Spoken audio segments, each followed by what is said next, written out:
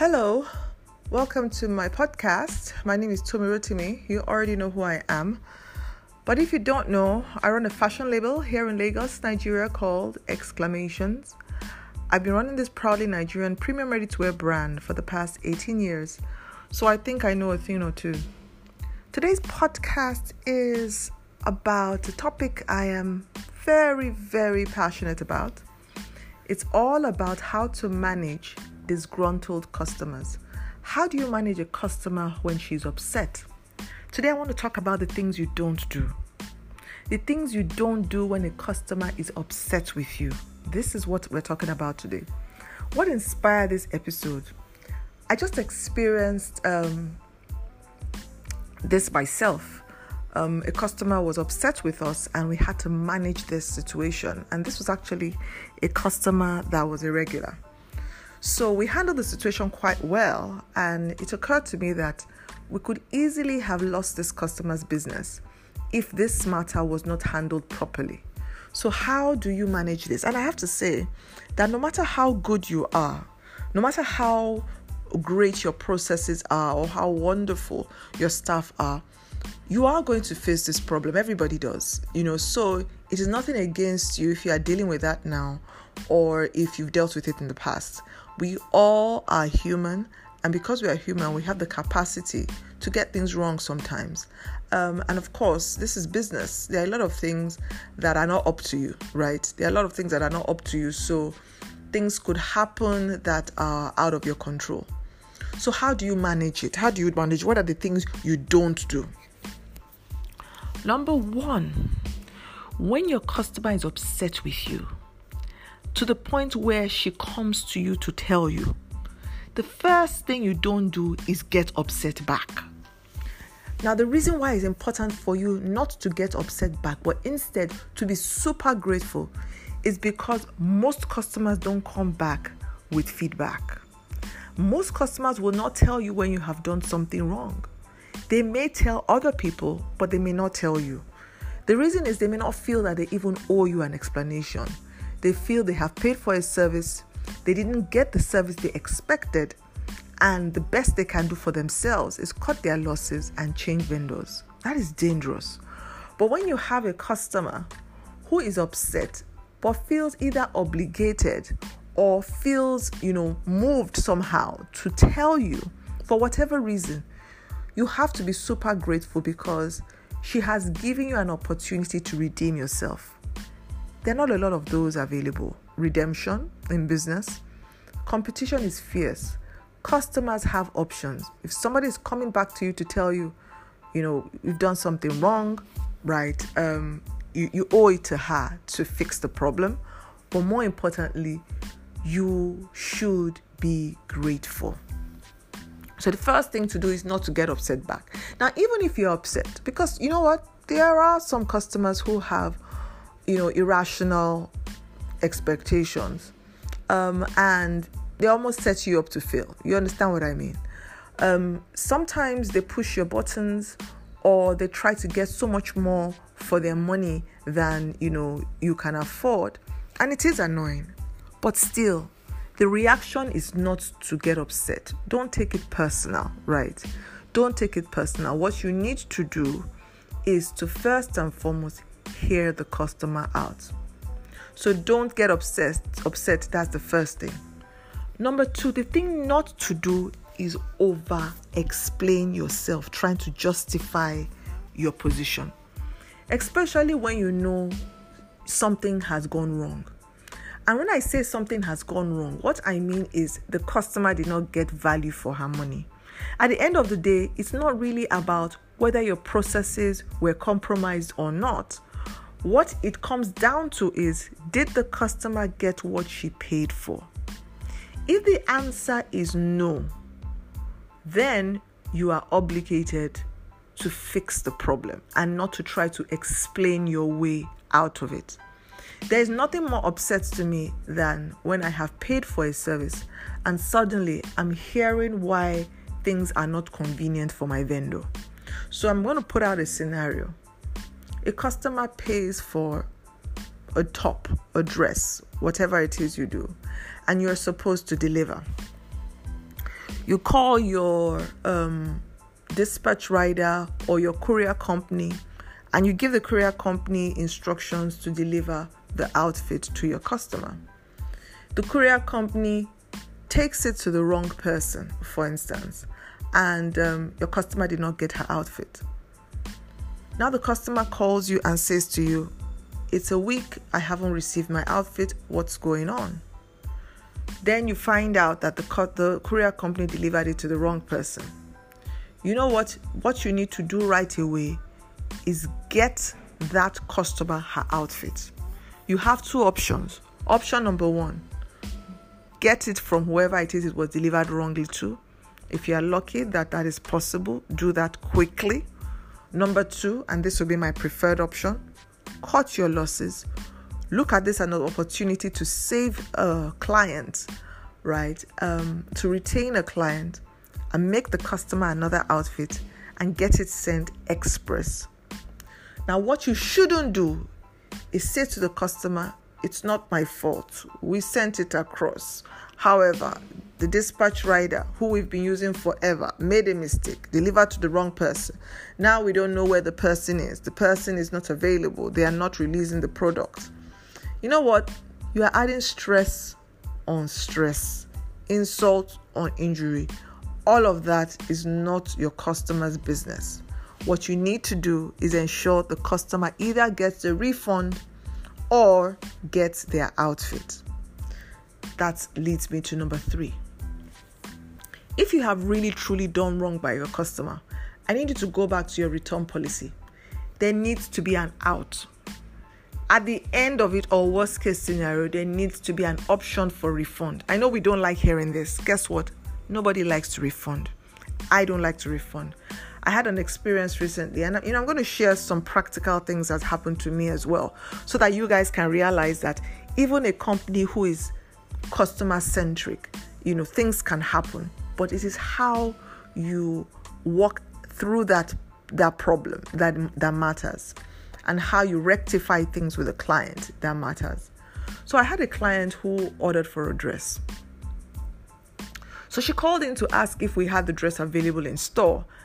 And we the person she called in the store and said, she asked the store staff to check if the inventory was available, the design was available, and the staff said it was. So the customer went into the store to pick it up, but before doing that, she wanted to close in on the deal, and she paid for it immediately because she was told that the outfit was available. Now, upon sending somebody to pick it up, the store staff found out that she got it wrong. She had checked the wrong style name, and the outfit wasn't available. So the customer calls and says, "I need this outfit available right away. What do we do? Can it be done in a hurry? Can I get it in 24 hours? Now, this is one of our more intricate designs. It wasn't something we knew we could do, within 24 hours. So we said, "No, the options you have are to pick something else or to give us at least 72 hours to get it done." Finally, your final option is a refund. Now, that refund was going to cost us, because apart from refunding the money, we're going to pay a charge on refund, because this was not, she wanted an instant refund, and it wasn't our bank that she was using. You understand? There's a transfer cost. But to, number one, show this customer that we are very, very particular about her being satisfied, and we also were sensitive to the fact that she didn't get what she wanted. We paid her back the money. Now, we didn't say to her, "Oh, sorry, ma, the staff got it wrong. The staff was checking the wrong style name. The staff did not know the size was not available." None of that is the customer's business. The customer's relationship with you starts and ends at the point where she gets value for money. The moment she's not getting what she paid for, nothing else matters. You know what happened later? The customer came back. She literally came back the next day and said, "If you can deliver this thing in 2 days, I'd like to pay for it, because truth be told, this is what I want." And that's exactly what happened. We put a rush order in it. It cost us a little bit more to put the rush order in it. But again, we wanted to just please this customer, to prove to her that when we did say it could be done, we meant it. And we went ahead, we did it, and she got her product. Now, the thing is, if we hadn't managed that situation well, we would have lost a very good customer. I have a lot of experiences here where it comes to managing customers' expectation and managing disgruntled customers. And it's not because we are doing something wrong. It's because we are dealing with human beings, both in terms of the customer and in terms of many different moving parts when it comes to dealing with an order, and managing a business. So you have to be sensitive to that. So one thing not to do is to go on this long explanation justifying your error based on some of your internal problems.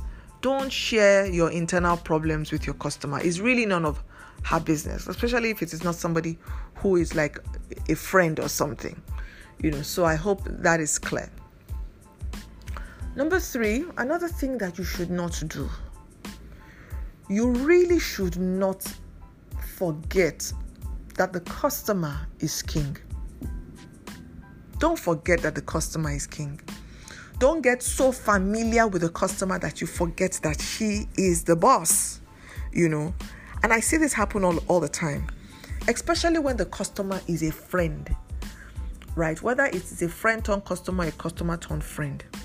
Don't you ever take a customer's business for granted because of a personal relationship. For me, I think the privilege, a friend should have for being my customer is that you even get, better service than anybody else. Because you're my friend and you have chosen to patronize me, right? I'm going to treat you extra special. I'm not going to take a business for granted, because at the end of the day, I don't want to deal with that. I don't want to deal with bad service because I'm your friend. So I'd rather avoid that altogether and go and buy from somebody else. But if I know that because you are my friend, you're going to treat me extra special. It's not even about giving me a discount, but I'm making sure my order comes out on time, comes out the way I want it. Then being your friend is now a plus. So please don't take your customers who are your friends for granted. If a customer who is a friend has experienced bad service or has not received what she has paid for, don't try to make excuses and say, after all, you are my friend, so you should understand. Please. That came from inside. Don't do that, because your friends should be your biggest brand advocates. But if they honestly don't feel like they get good service from you, then they are not in a position to justify the advocacy, as it were. So that's another 3. Don't get familiar. Don't get overly familiar. If somebody is a customer, in the moment, let them be a customer. Okay? In the moment, let them be a customer. My 4th point is, when you are dealing with a customer who is upset, be clear as to what the problem is. This is so important to say because we are vulnerable. We are vulnerable. We could be dealing with people who are irrational and have irrational requests. I'll give another example. So I had a customer who bought a dress from us. We had written on the dress very clearly that it was dry clean only. The dress was embellished. The care instructions were there. The customer takes the dress. Actually, to be honest, she bought the dress for a friend. The friend takes the dress, tosses it into the washing machine. Don't know what kind of detergent she used. And the fabric itself stayed intact, thank God, but all the embellishments, came off. Now, the reason why we had written dry clean only was because we are sensitive to the embellishment, and we are also sensitive to the fabric. The fabric for best care, dry clean. And so what am I to do in this situation? Do I get intimidated by the customer and offer her a refund? No.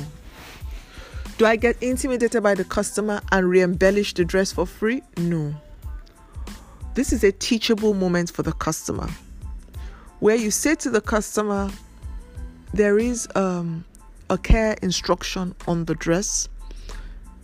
Your friend clearly did not obey the care instructions, and that's why she got this result. This is not a time for you to go on some never-ending explanation. You state the facts, so you give clarity.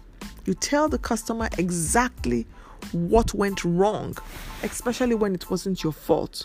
You tell her exactly what went wrong. In this case, you may need to stand your ground. And the reason why it's important to remain firm but polite and clear is because if you don't do this, two things will happen. The situation will